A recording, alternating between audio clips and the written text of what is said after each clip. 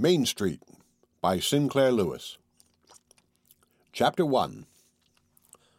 On a hill by the Mississippi, where Chippewas camped 2 generations ago, a girl stood in relief against the cornflower blue of northern sky. She saw no Indians now. She saw flour mills and the blinking windows of skyscrapers in Minneapolis and St. Paul. Nor was she thinking of squaws and portages and the Yankee fur traders whose shadows were all about her. She was meditating upon walnut fudge, the plays of Breau, the reasons why heels run over, and the fact that the chemistry instructor had stared at the new coiffure which concealed her ears. A breeze which had crossed 1,000 miles of wheatlands bellied her taffeta skirt in a line so graceful, so full of animation and moving beauty, that the heart of the chance watcher on the lower road tightened to wistfulness over her quality of suspended freedom. She lifted her arms, she leaned back against the wind, her skirt dipped and flared, a lock blew wild, a girl on a hilltop, credulous, plastic, young, drinking the air as she longed to drink life, the eternal aching comedy of expectant youth. It is Carol Milford, fleeing for an hour from Blodgett College. The days of pioneering, of lassies in sunbonnets, and bears killed with axes in piney clearings, are deader now than Camelot, and a rebellious girl is the spirit of that bewildered empire called the American Middle West. Blodgett College is on the edge of Minneapolis. It is a bulwark of sound religion. It is still combating the recent heresies of Voltaire, Darwin, and Robert Ingersoll. Pious families in Minnesota, Iowa, Wisconsin, the Dakotas send their children thither, and Blodgett protects them from the wickedness of the universities. But it secretes friendly girls, young men who sing, and one lady instructress who really likes Milton and Carlyle. So the 4 years which Carol spent at Blodgett were not altogether wasted. The smallness of the school, the fewness of rivals, permitted her to experiment with her perilous versatility. She played tennis, gave chafing dish parties, took a graduate seminar in the drama, went toozing and joined 6 societies for the practice of the arts, or the tense stalking of a thing called general culture. In her class there were 2 or 3 prettier girls, but none more eager. She was noticeable equally in the classroom grind and at dances, though out of the 300 students of Blodgett, scores recited more accurately, and dozens Bostoned more smoothly. Every cell of her body was alive. Thin wrists, quince blossom skin, ingenue eyes, black hair. The other girls in her dormitory marveled at the slightness of her body when they saw her in sheer negligee, or darting out wet from a shower bath. She seemed then but half as large as they had supposed, a fragile child who must be cloaked with understanding kindness. Psychic, the girls whispered, and spiritual. Yet so radioactive were her nerves, so adventurous her trust in rather vaguely conceived sweetness and light, that she was more energetic than any of the hulking young women who, with calves bulging in heavy-ribbed woolen stockings beneath decorous blue serge bloomers, thuddingly galloped across the floor of the gym in practice for the Blodgett ladies' basketball team. Even when she was tired, her dark eyes were observant. She did not yet know the immense ability of the world to be casually cruel and profoundly dull, but if she should ever learn those dismaying powers, her eyes would never become sullen or heavy or rheumily amorous. For all her enthusiasms, for all the fondness and the crushes which she inspired, Carol's acquaintances were shy of her. When she was most ardently singing hymns or planning deviltry, she yet seemed gently aloof and critical. She was credulous, perhaps, a born hero-worshipper, yet she did question and examine unceasingly. Whatever she might become, she would never be static. Her versatility ensnared her. By turns, she hoped to discover that she had an unusual voice, a talent for the piano, the ability to act, to write, to manage organizations. Always she was disappointed, but always she effervesced anew, over the student volunteers who intended to become missionaries, over painting scenery for the dramatic club, over soliciting advertisements for the college magazine. She was on the peak that Sunday afternoon when she played in chapel. Out of the dusk her violin took up the organ theme, and the candlelight revealed her in a straight golden frock, her arm arched to the bow, her lips serious. Every man fell in love then with religion and Carol. Throughout senior year she anxiously related all her experiments and partial successes to a career. Daily, on the library steps or in the hall of the main building, the co-eds talked of, "What shall we do when we finish college?" Even the girls who knew that they were going to be married pretended to be considering important business positions. Even they who knew that they would have to work hinted about fabulous suitors. As for Carol, she was an orphan. Her only near relative was a vanilla-flavored sister married to an optician in St. Paul. She had used most of the money from her father's estate. She was not in love, that is, not often, nor even ever long at a time. She would earn her living.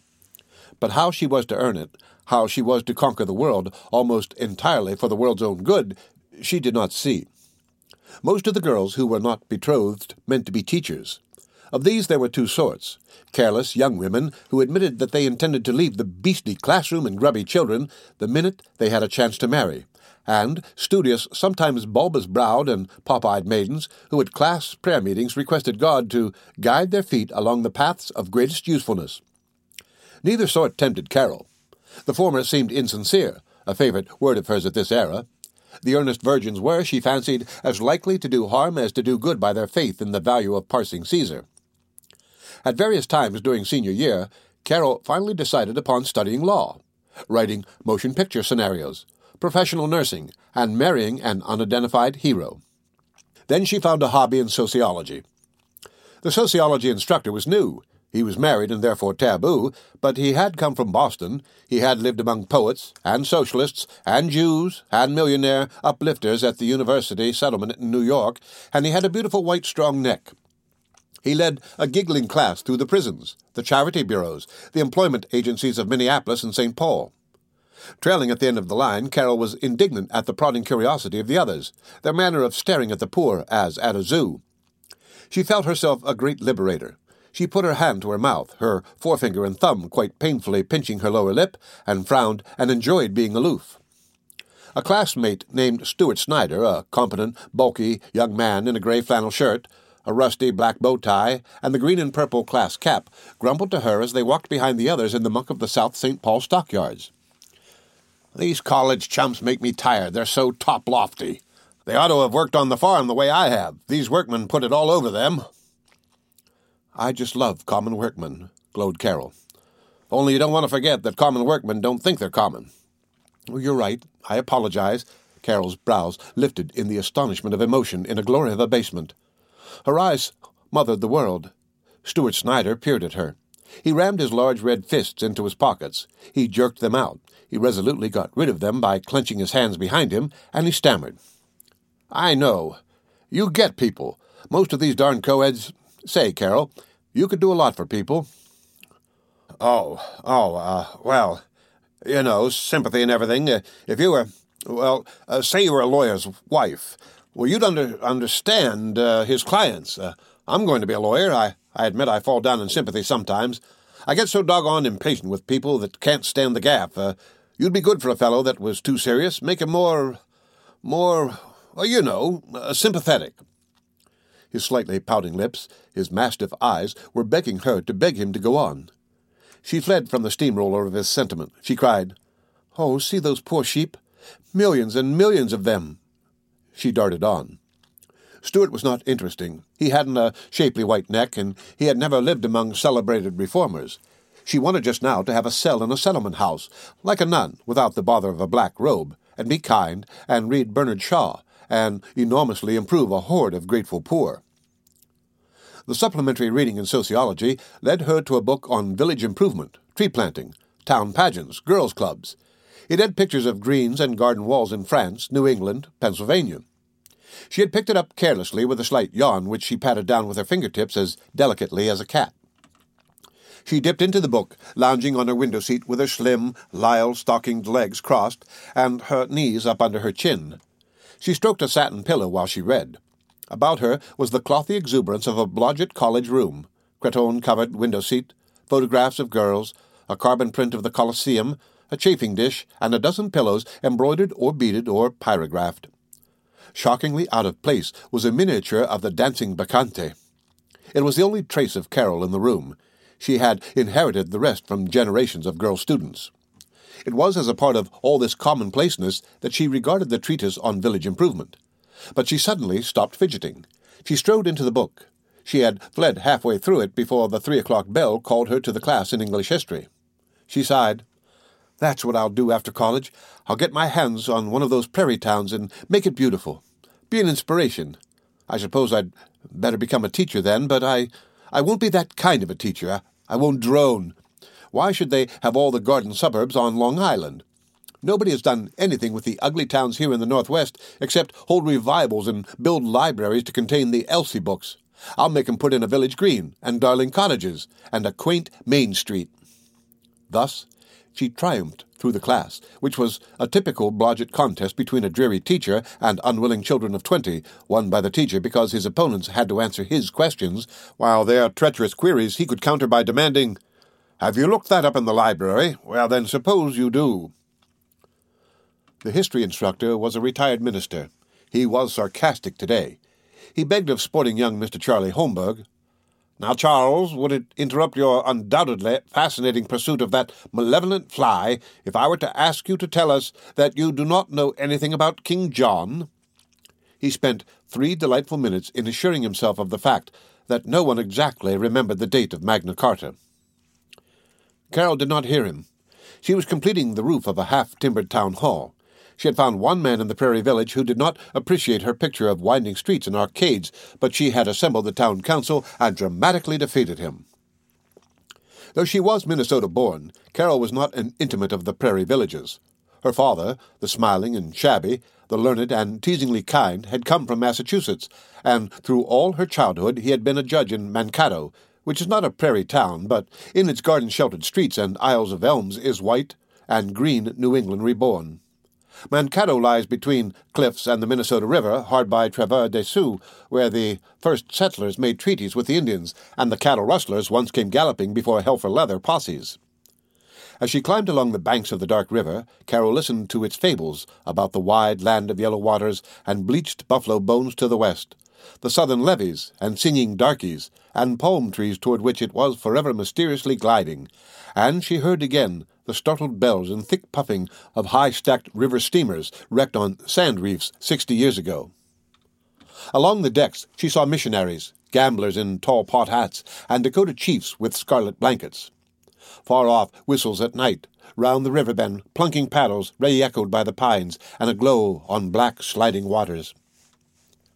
Carol's family were self-sufficient in their inventive life, with Christmas a rite full of surprises and tenderness, and dressing-up parties spontaneous and joyously absurd. The beasts in the Milford hearth mythology were not the obscene night animals who jump out of closets and eat little girls, but beneficent and bright-eyed creatures, the tamthab, who is woolly and blue and lives in the bathroom and runs rapidly to warm small feet, the ferruginous oil stove who purrs and knows stories, and the skidamarig who will play with children before breakfast if they spring out of bed and close the window at the very first line of the song about puellas, which father sings while shaving. Judge Milford's pedagogical scheme was to let the children read whatever they pleased, and in his brown library Carol absorbed Balzac and Rabelais and Thoreau and Max Muller. He gravely taught them the letters on the backs of the encyclopedias, and when polite visitors asked about the mental progress of the little ones, they were horrified to hear the children earnestly repeating, A, and Oz, biz, cal, cha. Carol's mother died when she was 9. Her father retired from the judiciary when she was 11 and took the family to Minneapolis. There he died 2 years after. Her sister, a busy, proper advisory soul, older than herself, had become a stranger to her even when they lived in the same house. From those early brown and silver days and from her independence of relatives, Carol retained a willingness to be different from brisk, efficient, book-ignoring people, an instinct to observe and wonder at their bustle even when she was taking part in it. But she felt approvingly, as she discovered her career of town planning, she was now roused to being brisk and efficient herself. In a month, Carol's ambition had clouded. Her hesitancy about becoming a teacher had returned. She was not, she worried, strong enough to endure the routine, and she could not picture herself standing before grinning children and pretending to be wise and decisive. But the desire for the creation of a beautiful town remained. When she encountered an item about small-town women's clubs, or a photograph of a straggling Main Street, she was homesick for it. She felt robbed of her work. It was the advice of the professor of English which led her to study professional library work in a Chicago school. Her imagination carved and colored the new plan. She saw herself persuading children to read charming fairy tales, helping young men to find books on mechanics, being ever so courteous to old men who were hunting for newspapers, the light of the library, an authority on books, invited to dinners with poets and explorers, reading a paper to an association of distinguished scholars. The last faculty reception before commencement. In 5 days, they would be in the cyclone of final examinations. The house of the president had been massed with poems suggestive of polite undertaking parlors, and in the library, a 10-foot room with a globe and the portraits of Whittier and Martha Washington, the student orchestra was playing Carmen and Madame Butterfly. Carol was dizzy with music and the emotions of parting. She saw the palms as a jungle, the pink-shaded electric globes as an opaline haze, and the eye-glassed faculty as Olympians. She was melancholy at sight of the mousy girls with whom she had always intended to get acquainted, and the half-dozen young men who were ready to fall in love with her. But it was Stuart Snyder whom she encouraged. He was so much manlier than the others. He was an even warm brown, like his new ready-made suit with its padded shoulders. She sat with him, and with 2 cups of coffee and a chicken patty upon a pile of presidential overshoes in the coat-closet under the stairs, and as the thin music seeped in, Stuart whispered, "I can't stand it. This breaking up after 4 years, the happiest years of life." She believed it. "Oh, I know. To think that in just a few days we'll be parting and we'll never see some of the bunch again." "Carol, you got to listen to me. You always duck when I try to talk seriously to you, but you got to listen to me. I'm going to be a big lawyer, maybe a judge, and I need you, and I'd protect you." His arm slid behind her shoulders. The insinuating music drained her independence. She said mournfully, "Would you take care of me?" She touched his hand. It was warm, solid. "You bet I would. We'd have bully times in Yankton, where I'm going to settle. But I want to do something with life. What's better than making a comfy home and bringing up some cute kids and knowing nice homey people?" It was the immemorial male reply to the restless woman. Thus to the young Sappho spake the melon vendors, thus the captains to Zenobia, and in the damp cave over gnawed bones the hairy suitor thus protested to the woman advocate of matriarchy. In the dialect of Blodgett College, but with the voice of Sappho, was Carol's answer. "Of course, I know. I suppose that's so. Honestly, I do love children. But there's lots of women that can do housework. But well, if you have a college education, you ought to use it for the world." "I know, but you can use it just as well in the home. And gee, Carol, just think of a bunch of us going out on an auto picnic some nice spring evening." "Yes. And sleigh riding in winter, and going fishing." Brr. The orchestra had crashed into the soldiers' chorus, and she was protesting.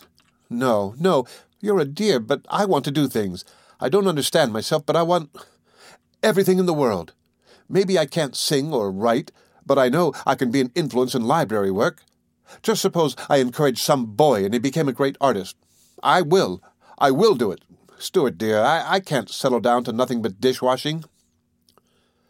2 minutes later, 2 hectic minutes, they were disturbed by an embarrassed couple also seeking the idyllic seclusion of the overshoe closet. After graduation, she never saw Stuart Snyder again. She wrote to him once a week, for 1 month. A year Carol spent in Chicago. Her study of library cataloging, recording, books of reference was easy and not too somniferous. She reveled in the Art Institute, in symphonies and violin recitals and chamber music, in the theater and classic dancing. She almost gave up library work to become one of the young women who dance in cheesecloth in the moonlight. She was taken to a certified studio party with beer, cigarettes, bobbed hair, and a Russian Jewess who sang the Internationale. It cannot be reported that Carol had anything significant to say to the bohemians. She was awkward with them and felt ignorant, and she was shocked by the free manners which she had for years desired. But she heard and remembered discussions of Freud, Romain Rolland, syndicalism, the Confédération Générale du Travail, feminism versus heroism, Chinese lyrics, nationalization of mines, Christian Science, and fishing in Ontario. She went home, and that was the beginning and end of her bohemian life. The second cousin of Carol's sister's husband lived in Winnetka, and once invited her out to Sunday dinner. She walked back through Wilmette and Evanston, discovered new forms of suburban architecture, and remembered her desire to recreate villages. She decided that she would give up library work and, by a miracle whose nature was not very clearly revealed to her, turn a prairie town into Georgian houses and Japanese bungalows. The next day in library class, she had to read a theme on the use of the cumulative index, and she was taken so seriously in the discussion that she put off her career in town planning, and in the autumn she was in the public library of St. Paul. Carol was not unhappy, and she was not exhilarated in the St. Paul library. She slowly confessed that she was not visibly affecting lives. She did, at first, put into her contact with the patrons a willingness which should have moved worlds. But so few of these stolid worlds want to be moved. When she was in charge of the magazine room, the readers did not ask for suggestions about elevated essays. They grunted, "Want to find the Leather Goods Gazette for last February." When she was giving out books, the principal query was, "Can you tell me of a good, light, exciting love story to read? My husband's going away for a week."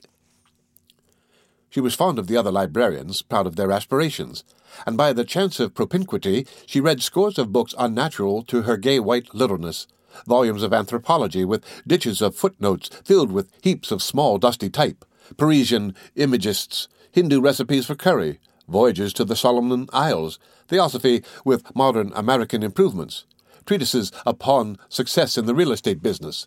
She took walks and was sensible about shoes and diet, and never did she feel that she was living. She went to dances and suppers at the houses of college acquaintances. Sometimes she one-stepped demurely. Sometimes, in dread of life's slipping past, she turned into a bacchanal, her tender eyes excited, her throat tense as she slid down the room. During her 3 years of library work, several men showed diligent interest in her. The treasurer of a fur manufacturing firm, a teacher, a newspaper reporter, and a petty railroad official. None of them made her more than pause in thought. For months no male emerged from the mass. Then, at the Marburys, she met Dr. Will Kennicott. The end of Chapter 1 of Main Street by Sinclair Lewis. Read by Rick Kishner for Lit to Go on the web at fcit.usf.edu.